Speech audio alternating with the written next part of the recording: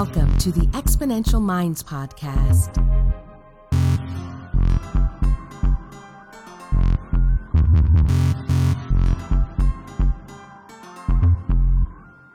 The research, development, launch, and growth of new technologies is creating incredible momentum in the modern world. Join futurist Nicholas Badminton as he talks with the innovators and the exponential minds that are tackling some of the biggest problems and creating solutions that are propelling humanity to the next level. Hello and welcome to the Exponential Minds Podcast. My name is Nicholas Badminton. I'm a futurist that helps clients look out 5, 10, 20 plus years into the future to help them do more resilient strategic planning and risk, anticipation of risk today. And today I'm incredibly excited to chat with someone I've been following for a number of years now, Madeline Ashby. Madeline is a science fiction writer, futurist, speaker, teacher, and an immigrant living in Toronto.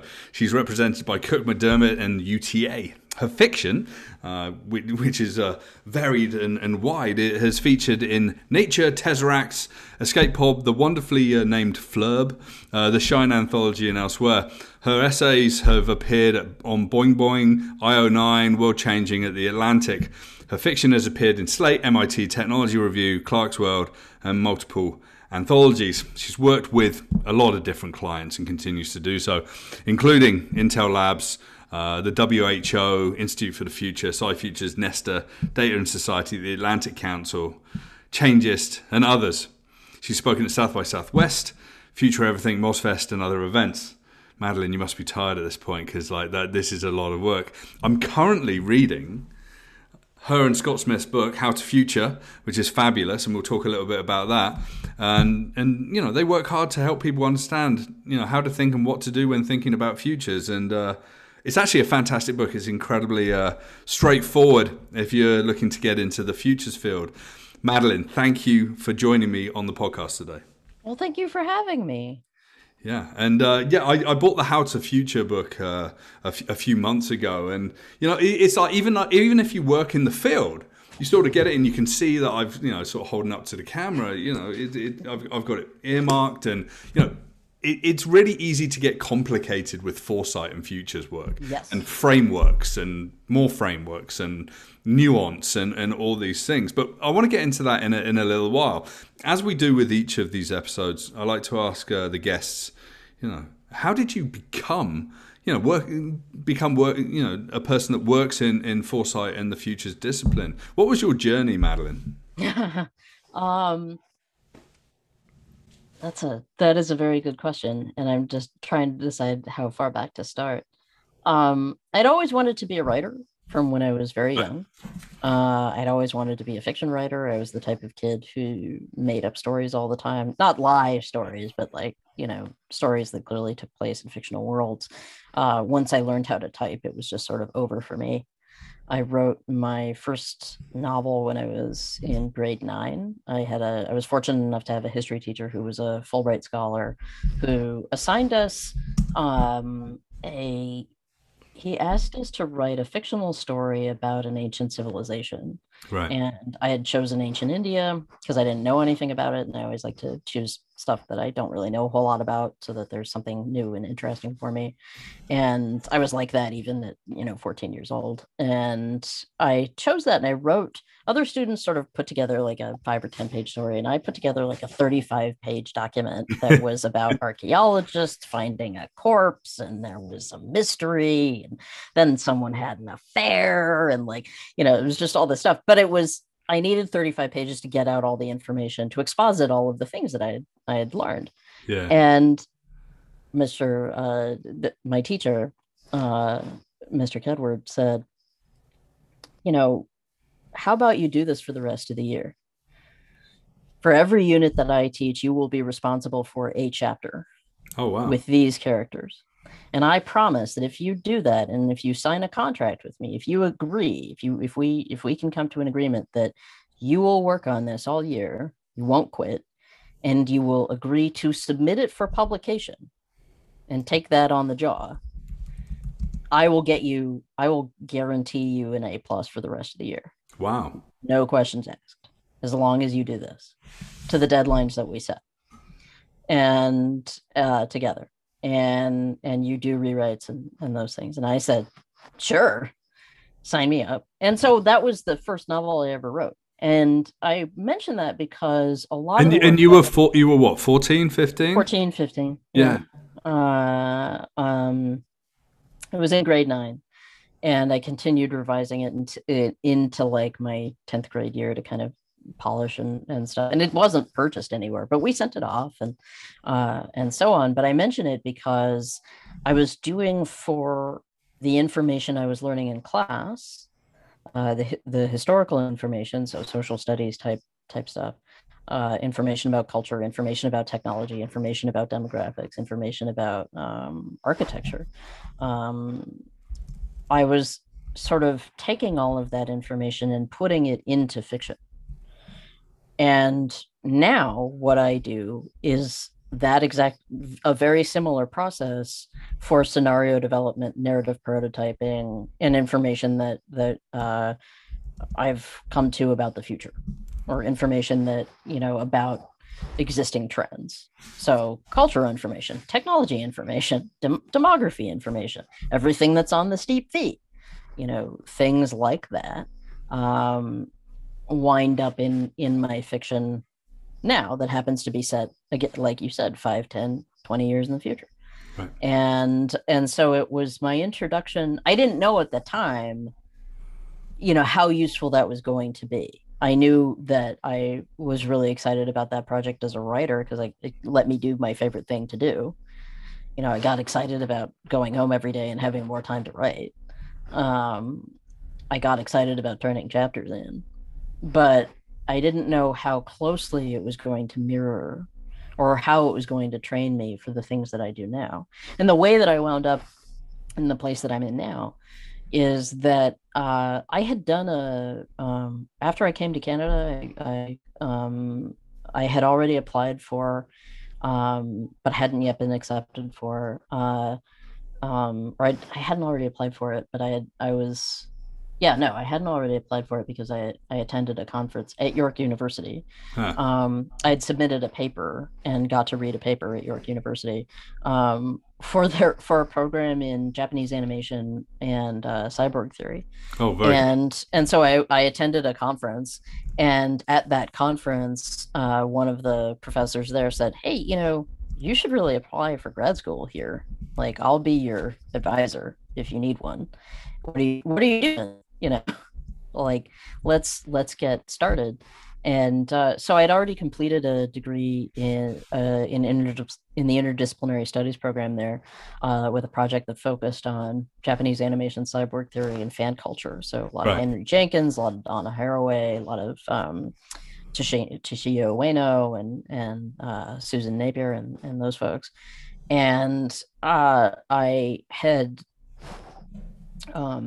written that, and I was in a car. I was really close to sort of graduating. I think I'd already done my defense and stuff. And I was in a car with Carl Schrader, who is a member of the science fiction writers workshop that I am a member of, the Cecil Street Irregulars, which is where I had been. That was one of my landing places when I came to Canada. Right. And Carl and I were in the car together, and he said, "What are you going to do now that your degree is done?" And I said, "Well, I don't know. I guess I should look at PhD programs or, sort of figure out what's next." And he said, "Because I think you should do what I do. I think you should be a novelist and do science fiction prototyping and foresight work." And he at the time had just wrapped a big project with Canadian Armed Forces called Crisis at Zevra, which you can go find out there in the ether. And he said, "I don't think the traditional academia is for you. I think you need to do what I do. And there's a program that will let you do that, and it's at OCAD University, before it was called the university, because this was 11 or 12 years ago, actually, when this conversation occurred, if not longer." And so I applied to that program, which was the Strategic Foresight and Innovation Program at OCAD U, alongside Carl. And we got in. We were part of the initial cohort there. I managed to, despite having turned my entire life upside down, graduate on time. And I did my project there was my thesis was on the future of border security, and it led me to a project with Intel Labs and doing some work for them. And I published a little bit of that, sort of some of the stories from that research for Boing Boing. And then the rest was history. I just sort of have been a freelancer ever since. And I've been extremely lucky in my friendships, in my networks, in my clients, in the people that I know, and people coming back to me for things. And it's been every year that they let me continue doing this, I'm surprised. Every year that I get to keep doing it is sort of just a miracle for me. I'm always so flabbergasted that, wow, they let me do this.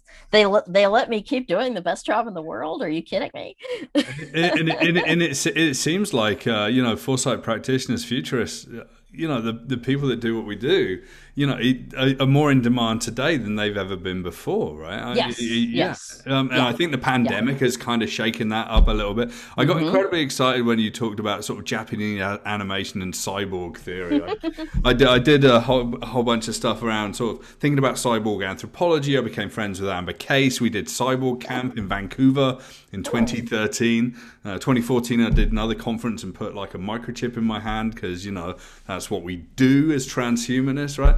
But, the whole Japanese animation cyborg theory, Tetsuo Iron Man, the crazy stuff that kind of super excites me. I think I told you I chatted to Carl in one of these episodes, and everyone can go and see that episode. It was a fantastic episode, and it's interesting. You sort of get dragged in by the gravity of your own interest into foresight and futures, and suddenly people start off by saying, "What does that even mean?" And you're a futurist, and someone years ago sort of said, "Oh, you're a futurist," and I was like, "Okay, fine." And you just ended up, I was already doing strategy and strategic thinking and human-computer interaction and conferences on that and running things, and people were like, "No, that's kind of what you're doing." It's like, okay, you lean into it. It's like it's like opening a door, and suddenly it's like, wow, there's 10,000 weirdos behind this door, right? That's what I found with the program at OCADU. There was suddenly one of the best parts of it was that it gave me a critical language for understanding my own experience. Right. Suddenly I realized that there were words for the thing that my brain was doing. Right. And it was immensely validating. It was an immensely validating sensation to realize that, like, not only are there words for this, is there a language for this, there's a way for me to finally express the thought process that I'm experiencing organically, but also there's an entire community of practitioners, and there are people who are just as concerned about these issues as you are. You are not alone in these questions that you're asking. There's a forum for this. There's a place for this. There's a place for these ideas to live. And that to me was huge. Yeah, and suddenly it's that sudden realization that there's no one futures and it's plural, it's multiple futures. And then you start looking at ethics and you start looking at the boundaries of the worlds that you can think about creating with your clients. And it's like, whoa. And it is. Yeah, it's oh. Now, I was watching a keynote on YouTube. I'll put a link to the keynote down in the description. I love this quote. You said, "Futures work is hard to do and easier than you think." Yeah. I mean, can you unpack that for us? It's sort of the hardest thing you'll ever do, but it's easier than you think. I think and the reason I say that is that I think a lot of the limitations, as with so much else in life, the limitations that we put on our futures are the limitations that we put on our futures. Yeah. I think that a lot of foresight work is about, as you said, sort of setting those boundaries and deciding where the limits are going to be and where the edges of the frame are. sort of like in filmmaking where you decide what the aspect ratio is going to be for the final cut, for the final image. You have to make those decisions ahead of time when you're scoping a project and when you determine the scope of something. um, once those boundaries are set, once you know sort of the size of the frame, filling it becomes a lot more easy. And I find that the primary difference between the work that I do as a fiction writer and the work that I do when writing fiction for clients is that the box that I'm allowed to sort of fill with content or with a story is usually much smaller when you're doing foresight work. Like it's like there are limits there. Yeah. Some artists, some writers don't respond to those limits, and I do. I through experience, through training, through preference, through who I am as a person, I responded well to those limitations and thought like, oh, these are challenges. This is not a limitation. This is you throwing down the gauntlet, and now I have to pick it up in a certain way.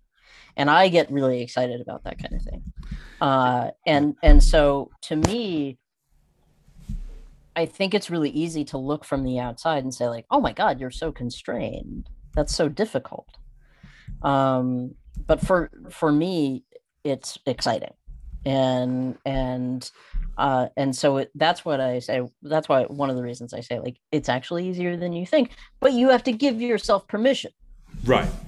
And I think that's the hump that a lot of people have to get over. Certainly when you're in a workshop or in a setting with people, you have to kind of give them the permission to, and I always open with this, like, look, this is a space where you are free to have the thoughts that have bedeviled you. Because I find that once people have been given that permission, suddenly they're full of ideas. And they're often sort of voicing ideas that they may have been holding back on for years. And once you're in the position to unleash that creativity, it does get easier. and way easier than you thought it would be. Yeah, and I think organizationally, I would say 99.9% of all organizations aren't flat and do not really encourage freedom of thought. Right. and sharing of wild ideas. Yes. Even the companies that say they're highly progressive, whatever. And there's some really interesting companies like Kyocera that's out there, and their amoeba management but everything still works within that limitation. I guess that's what I found through the work that I've been doing is like, just say whatever you want to say about this idea. If you feel that this idea about using brain-computer interfaces, drone swarms, and the military is a terrible thing, then maybe say mention that. Mention it and talk about it, and let's unwrap that. And it's almost with groups of people you suddenly see this freedom, and then some of those people literally go and quit their jobs and go and do something else. I've had that happen. Well, not in any of my workshops, but after keynotes, I've actually I had someone come up to me once, and they were working with a relatively new technology, and she just came up in tears, and she just said, "I can't do this anymore. Right. I cannot do it any longer. I know what we're going to use it for." Right. And I said, well, one, you might, thank you for telling me. Like, I wasn't entirely, I wanted to be supportive. And I said, that sounds like the right call for you. Yeah. And also you should consider telling the press. You should maybe, it sounds like you might be sitting on something here that like lots of people would be interested in. And stuff. So it does come up. Like, I think like and I think that's what's scary to people about the process. Yeah. Is that it reveals. It's actually a reveal of what's inside, not what's coming. It's a reveal of it's the revelation of what is already there, and the potential of what is already there. Right. And that's what scares people, I think. Yeah, it's like saying climate change doesn't exist, and the fact, like, in 20 years' time, their kids are wearing factor 100 sunblock, and it's a tough day in Alberta, Yeah, no, it's sort of like it is. I think one of the freedoms in writing science fiction is that you get to be in dialogue with those possibilities, Right. and you get to be you're sort of in a space where that kind of thinking is encouraged. Whereas if you bring up kind of those thoughts or those worries, or not even worries, but like concerns rooted in reality, Right. concerns rooted in the data. Hey, I looked at this bar graph and it doesn't look to be trending in our direction. Um, if you bring those things up sometimes in certain corporate environments, and it, depending on the culture that you're in and the position that you're in, you can really get punished for quote unquote being negative Right. and not being a quote unquote team player, or you're bringing me problems not solutions, or whatever variation, whatever flavor of the month it is. But I think people kind of get punished for that kind of thinking. And in fact, that's the kind of, like, we as a species have evolved to do exactly that. We perceive threats. That is Right. what our brains do. And sometimes to our detriment. We tend to remember threats or remember negative externalities more so than we remember positive outcomes. That's one of the things that we struggle with as a species. But we're oriented to do it for a reason. Yeah. And It's been helpful. but there's something here, there's something here that we're touching on as well. Is that person coming up to you saying, "I can't do this anymore." We're kind of activists in a way. I kind of feel that if you're a futurist, you're an activist, right? I'm hesitant to bring that label on myself because Okay. I came from I went to a Jesuit university where we would hold die-ins for Father Romero and the nuns. Right. So and I have activists, I have like genuine sort of activists in my family who work much harder than I do, and who are far more committed to sort of implementing goals, to Right. sort of implementing a kind of reality. What I would say is that sort of futurists can become sort of agents provocateur, Right. where you are sort of instigating something by being, the grit that makes the pearl. You are kind of the irritant. You are kind of the sort of instigator, or the sort of spark, or the igniter, and you kind of get to ignite these moments in other people.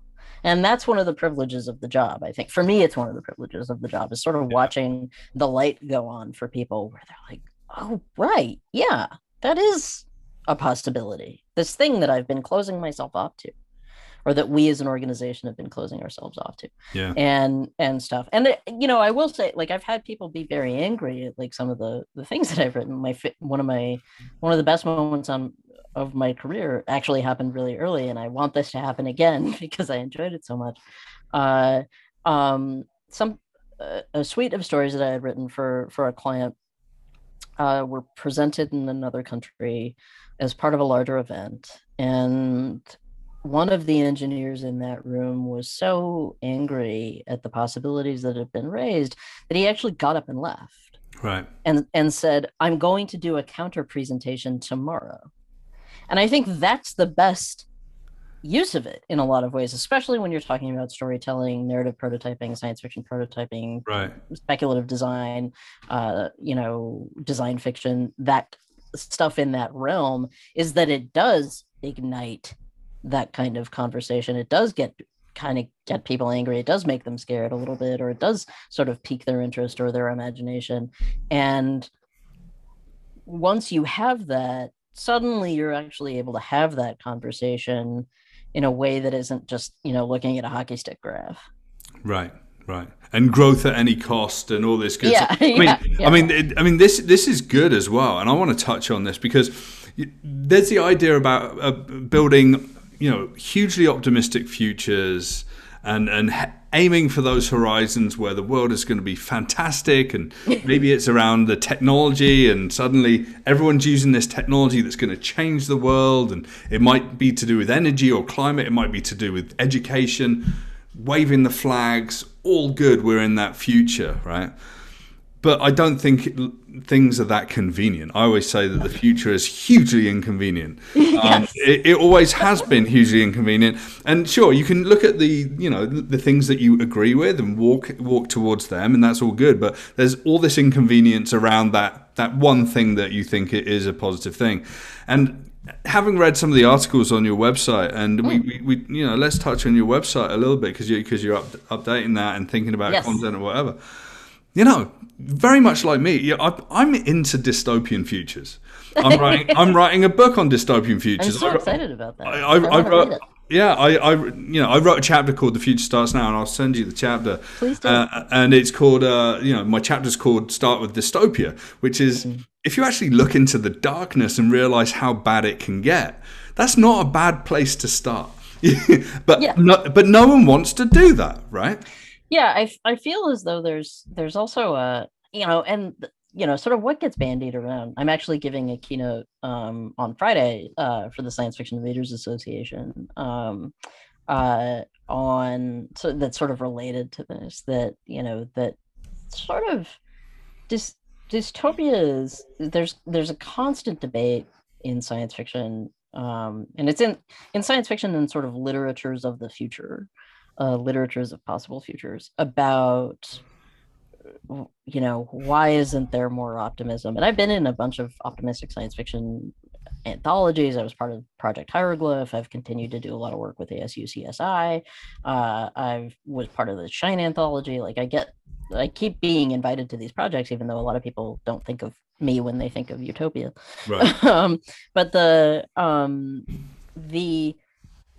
there's a lot of debate about, why aren't people more hopeful? And I think that has to do with what is going on now. That has to do with the realities that they live in every day, and what what information they have about what's happening on the ground. And the information is not always good, and you have to be there for that. There's kind of a ongoing debate about whether or not we need to be writing more hopeful futures to give people a target, right? In the sort of backcast methodology, right, where we design the ideal future, we sort of look at possible ideal futures, and then we think backward from there. We sort of do a work back of what would it take to get there? And people do that all the time in their own personal lives. Where do you want this relationship to be in 5 years? Where do you want to be professionally in 5 years? That kind of thinking is very common. Right. But I think that when you are, there are people who can see very clearly how something might go wrong. Right. And because it's so habitual, you can easily sort of get typecast or pigeonholed or what have you as being negative or what have you, or being depressing or depressive or whatever. And whereas I tend to think of that as being very vigilant, right? Almost hypervigilant. And I think hypervigilant people kind of become very good at this type of thinking, in my experience. Right. And usually, actually, I was talking with another writer who's writing the introduction to someone's memoir, to another science fiction writer's memoir, and we were actually kind of talking about this back and forth, that there is a certain mindset that you have to embrace in order to get good at that kind of thinking, and it's not always a fun mindset to be in. So I think for as much as people get punished for embracing that mindset or allowing themselves to have it, I think the reason for that punishment is that people don't want to live in that space. They do not wish to enter that mindset. And I can understand it, because if you're running a startup or you're running a business or you're in charge of a lot of people, you're responsible for a lot of lives, you're responsible for a big division or something like that, it can be very hard to keep yourself at that sort of high level of positivity that you think might be enabling you as a leader. If your goal is to be at Ted Lasso levels of positivity, all the time. If you have to be Coach Taylor, if you have to be the captain of the ship, if you have to be up here at a 10 all the time, it can be very hard to engage with, that negativity. But in fact, science fiction wise, I always go with the sort of, the original Star Trek model. There's Captain Kirk, who's always here at this level of optimism, but he is supported by two legs of a tripod of two people who are like, one is coldly logical and the other is dubious of all human motivation. And you're talking about Bones, right? Bones and Spock. It doesn't work without those people supporting you. So you have to look at the people who are supporting you and say, like, okay, like what is it that I'm not seeing here? Right. Because you cannot captain that ship without it. You cannot move forward without it. And it's totally valid to say what could go wrong. I mean, again, I love the idea of like the ideal target. Cool. Yeah, absolutely. But that's a small universe of everything's going well and external forces have got no effect on this bulletproof idea, right? Well, and also they're highly individual. And this is the thing I'm actually going to talk about in the keynote, is that, like, one of the reasons that, I think, like, we can have the conversation about hope, about optimism, about national histories, about cultural histories, about, sort of the way things are going, climate targets, all kinds of stuff. But the reason that, dystopias are easy to write or easier to do is because they look the same everywhere. Right. They will be individualized. On the ground, different people might suffer. They might have individualized rules and what have you. But, a jackboot is a jackboot is a jackboot. Authoritarianism is authoritarianism is authoritarianism. When we as a species hurt each other, we tend to do it in the same ways. We might use new technologies to do it. We might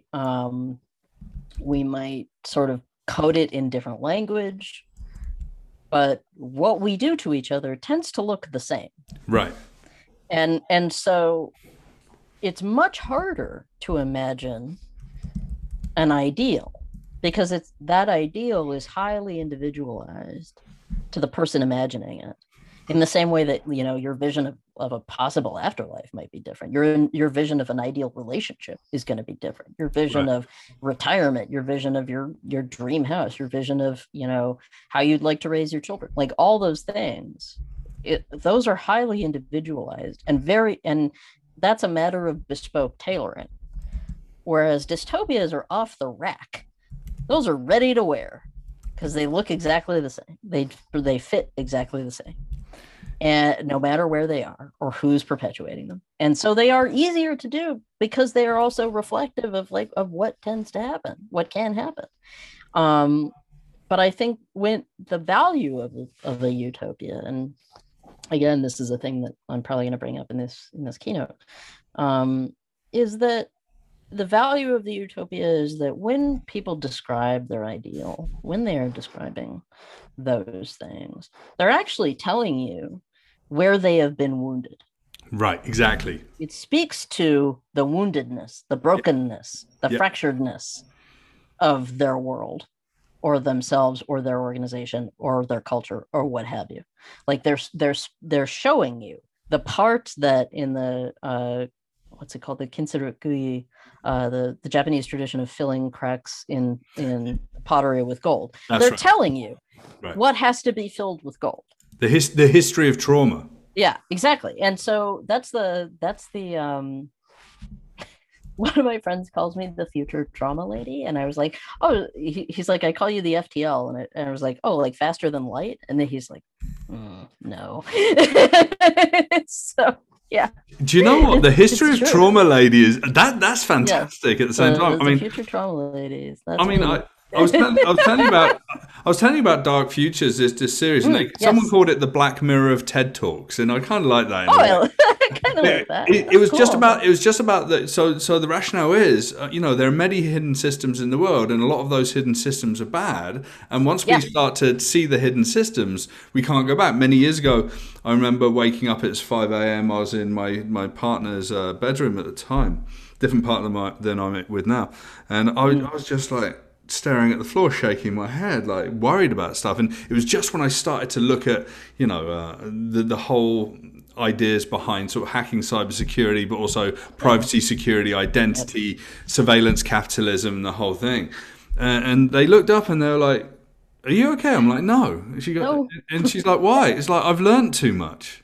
Yeah. And you're traumatized, but you have to sort of heal that in a way and think about that. I think you have to, if you're doing the real work, you have to engage with like actual pain that people have felt. Right. And say like, look, the path that we are on is causing these problems. Yeah. And say, look, some of this is not working for everybody. And in this and this way. Like, and those things are going to shape how people make decisions in the future. So, for example, in Canada specifically, we have dealt with, and in Ontario specifically, we have dealt with horrific conditions in long-term care homes during the pandemic. Right. COVID-19 ravaged long-term care homes such to the degree that the Canadian Armed Forces had to be sent in, and the reports that they delivered back were absolutely appalling in the details that they revealed in terms of standards of care, in terms of like how people were being treated, in terms of workload, and all of it, top to bottom. And I think that when people have endured something like that, probably we're going to see a change in how people think about long-term care homes in the future. So, if I were making a decision about family members of mine and I had read those reports, or if I was aware of those things, I might be more hesitant to involve those care homes in my personal future or in the future of my family. Right. So an event like this, 20, 30, 40 years down the line, might mean a greater trend in something like multi-generational households, more grandparents living at home for longer, more skepticism of that field, more, a greater need for more bespoke care in certain, like all these different things. But it's born out of being willing to look at a report that is actively troubling. Right.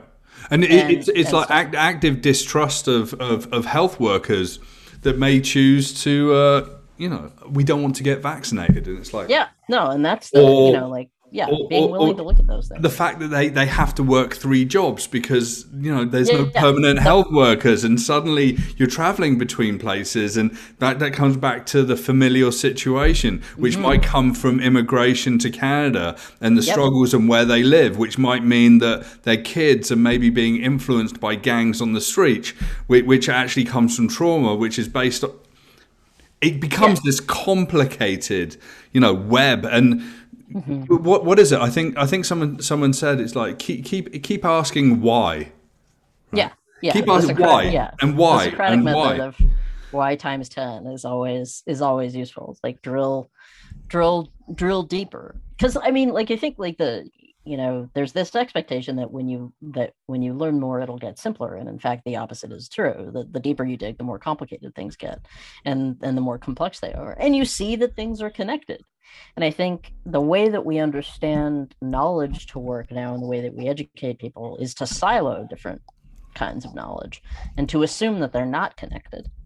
And that's why I think in tech we have like a huge amount of problems where, if you're assuming that you just need more developers and not more people who are familiar with culture, with philosophy, with literature, with humanities, or with just humanity, us as a species, that's where you consistently run into problems.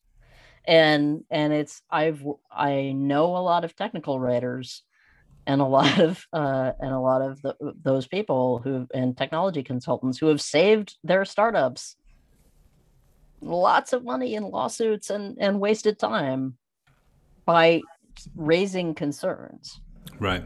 By not approaching everything as a development problem. It's like, no, this is a different kind of problem, but it's a problem, and it's your problem. When you entered this business, it became your problem. And you almost lose control if suddenly like something's being spoken in a public domain and PR has gotten a hold of it and is there, suddenly you've got the ability to fix it. I mean, we saw this with Timnit Gerbu and what happened with Google and AI and the ethics piece. And I've worked with people in Google and they're fantastic individuals. So it also comes down to the individuals in organizations and thoughts about, the boundaries of what should and shouldn't be done. And I'm talking more abstractly than that particular example, right? And it's interesting, but then it goes into a PR cycle, and advertising and public relations is all about, what was it Don Draper in Mad Men says? We invented happiness to sell more nylons. Something like that. Yeah, it's sort of and I worked in advertising. I absolutely hated it, and I literally got fired for telling a board of directors exactly what they needed to hear.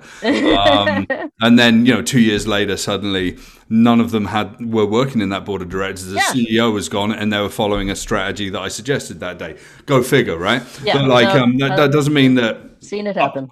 I wasn't the only one saying that. Basically, after 2 years, I think everyone was saying that. But the foresight that we have sort of takes us there. And this conversation sort of fascinating to me. And we're coming sort of to the end of the time of this conversation.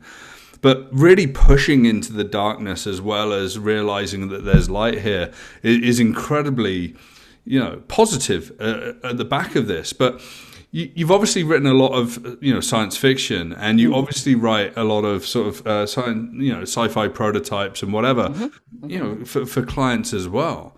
I mean, how does that work? I mean, you say you sort of work within a box, and I completely agree. Writing a 250 word story is infinitely more difficult than having, say, 5,000 words. Oh, and more people will read it, and every word's got more sort of energy behind more to do. It has more weight to carry. Yeah. I mean, how are you finding that creates sort of ripples in the organization you work with? It's tough to say. Because often I will not be privy to that conversation. Right.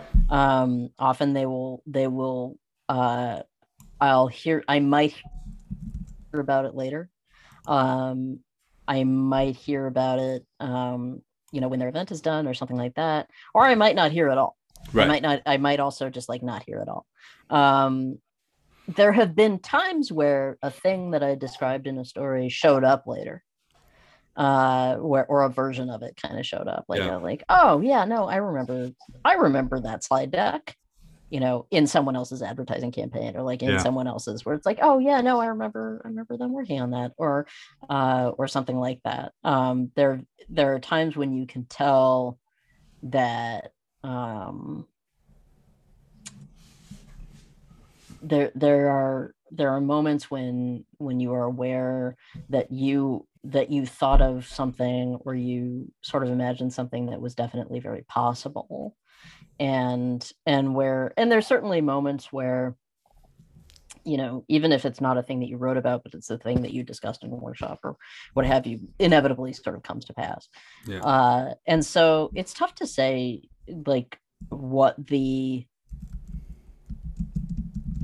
you're not necessarily judged in that same way. There isn't that, but I think that's also kind of a failure on my part. Honestly, I think if I were smarter, and I think this is a thing that I think now that I've been doing this for as long as I have, it's a thing I want to start doing more of, is gathering that kind of feedback. Yeah. Is saying okay, how do you think that this will be useful to you?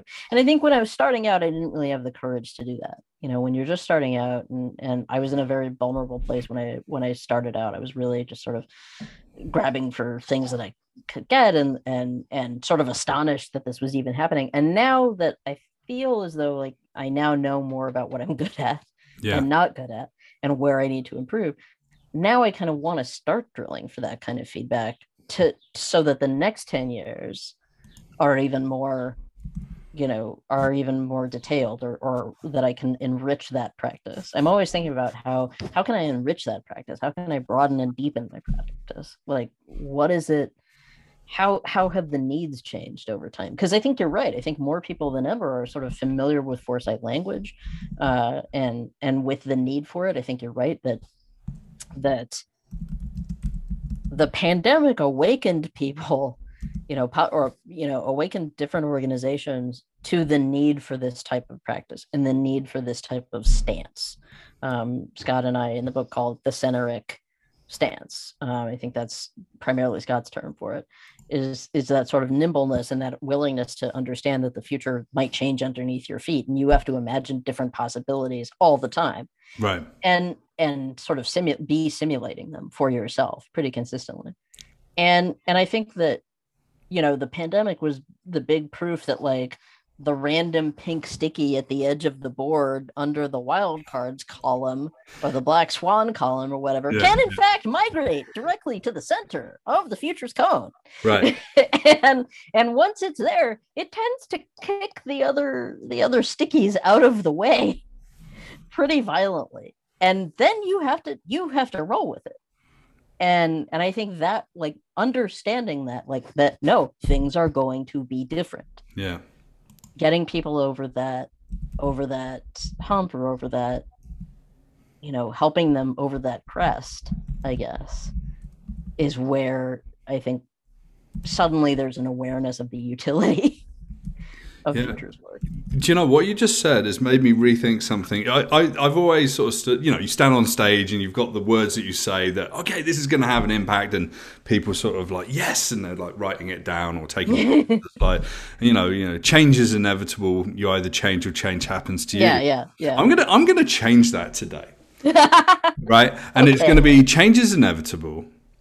You either change or change happens to you. Sure. Constantly. Yeah, no, that's the thing. Like I've spent the past year, possibly the past year and a half, just saying like, look, guys, like the roller coaster is not gonna stop. Right. Like it might slow down. Roller coaster might slow down, might come to a level for a while. You might plateau on the roller coaster, but there will be more loops. Right. You will be upside down again at some point. And we've seen it here, but this is the preview. These are the coming attractions. Like this will happen again. Yeah. Whether it's this, whether it's another virus, whether it's massive communications shutdowns, infrastructure attacks, other natural disasters, meteorites, or localized things like, the reason that California had all the N95 masks is because they are constantly on fire. Right. Fire season gets longer and longer, and now it's just fire year, whatever. And so it's like, it's not that California quote unquote knew, or they were in on some sort of thing. It's like, no, they had been living in that part of the future already. Yeah. They already had real estate there and stuff. So I think the future for me, like what I notice is that the future kind of comes in waves from the margins. It always comes in from the edges, right? And so you will find people who are already living in that future, who are already they know how to surf those waves. They already know how choppy it can get. And the preppers were wildly validated, right? They part of it for some values of that, in that they had access to materials, they had access to certain things, they had they did not have to go outside as frequently. Right. But the flip side was that there were people who had experience, who were not prepped, but who had experience. They were prepared through their experience of being caregivers, of being, homeschool teachers, of being people who, if like it's not an accident that, queer organizations and community centers were able to respond extremely effectively to a virus. Right. That the surviving population, the people who had miraculously not been, killed by a policy, were able to respond quickly and enforce and understand the changes to lifestyle that needed to happen in terms of, this is what this is. This is what it is to have your life threatened in this way. And I think that there were populations sort of all over the world that had understood how to be nimble, and they were marginalized populations that understood how to be nimble and how to care for each other in the face of organizational incompetence. because when something has not been designed for you and has been designed to exclude or not include, or just not include you, I think that you come up with circumventions, and those circumventions, I think, are what we have noticed to be very valuable. And those ways of caring for people, right? We've seen such ingenuity in small businesses, in amongst teachers, who were suddenly asked to do an impossible thing, and then did it, and then went out and did it. And so, you find it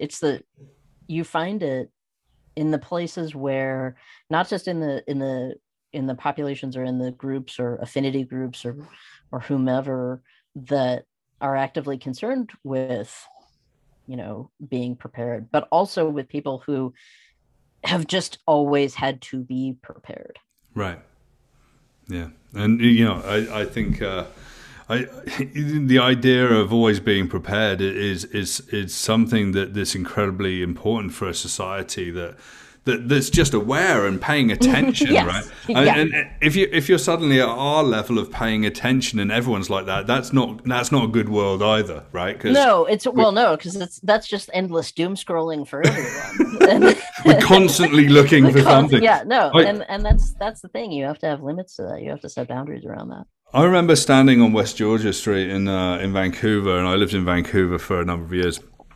And I remember it was about 4 or 5 years into doing the futures work and having done lots of writing, whatever. And I stood there and I was like, oh shit, it's like Neo in the Matrix. You see lines of code everywhere, right? Suddenly it is, and you see the signals everywhere. And it's like, oh, have you noticed this? And whatever. I say this to my clients. It's like, just keep your eyes open and look a little, just sit on a bench and look at people and see culturally what's happening, see what technologies they're using, seeing their moods and whatever. I think it's hugely. It's one of the questions that I get asked a lot is like, how can you keep doing this? Yeah. How do you keep doing this? How can you keep doing this? And that is where it becomes kind of I think one of the reasons that we ended up writing How to Future was that, one, people kept asking, like, where do you start? Like, what is the one book on this that will educate me on this, but that will also tell me whether or not this is for me? Right. One of the best uses for the book, I think, is for people to kind of dip toe in those waters and say, like, am I into this? Right. Is this for me? and make that choice, because the next question we get asked, or that I get asked fairly consistently, is how can you keep doing it? Right. And how are you putting up, like, what do you do when the murder wall of trends is literally a wall of murders? What do you do? And how do you navigate that? And it's not easy. I'm not going to pretend that it is. And I think that there are a lot of jobs that don't ask you to do that. And that it is not, like I said, it's not easy, but it becomes easier than you think it will. Right. Over time. Well, it becomes clinical. It's like a surgeon. Surgeons very quickly get over the fact that they're cutting into a human body. It's not that they don't think that's not a person. They know that it's a person. They know there's a lot on the line. They know it's incredibly important. They need to be surgical. They need to, they need to follow. They need to be focused. They need to be focused. They need to follow procedure. And that's kind of like what we do. We're almost surgeons on the underbelly of society. Well, it's sort of like saying, like, look, you can keep smoking. I can't stop you from still smoking. Like, I can't reach inside you guys and make you quit. But I can tell you that in 20 years, right, the likelihood of cancer is greater. It's that. It often feels like that. And there was a great thread, Cory Doctorow did this great thread the other day on sort of how tobacco companies open the door to sort of anti-science, anti-data, frankly, anti-intellectual sort of habit of thought, that sort of very sophist strain of thought, which is to have the data available and ignore it, and Right. find a way to ignore it because it makes you uncomfortable, or because it's scary, and in so doing open the door to, climate denial, to the denial of poverty, to the denial of stats around gun death or other kinds of death, to that kind of denial, to denialism, I guess. Right. And it can feel that way sometimes when you're looking at like given trends and say, look, these are possibilities.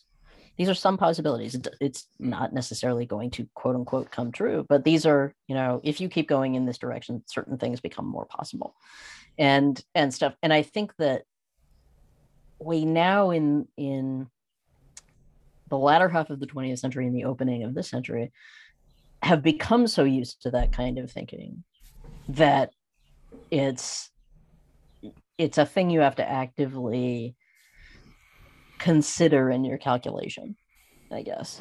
Yeah. Well, Madeline, we've covered ground. We've covered ground in this conversation. Yes. And when we get out of this strange pandemia that we occupy, we'll meet up. We'll go for a coffee. I'd love it. And you have to come and do a talk at Dark Futures. Please. Absolutely. I'd be very pleased to. People can't wait to come back to that event. I can't wait to run it again. But Madeline Ashby, someone I've followed for a long time. This conversation's been fantastic and a real pleasure for me. So it's finally fantastic to be connected with you to talk about everything from Captain Kirk, Spock, and Bones and their dynamics through to the book How to Future, leading and sense making in an age of hyperchange, and everyone go and buy this book. Even if you're in foresight, it's like a checklist of making sure that you are staying on the track of doing what you need to do in the field. Yes. I think it's really good. But talking about dystopia, I'm not going to call you the history of trauma lady. I don't think that's good.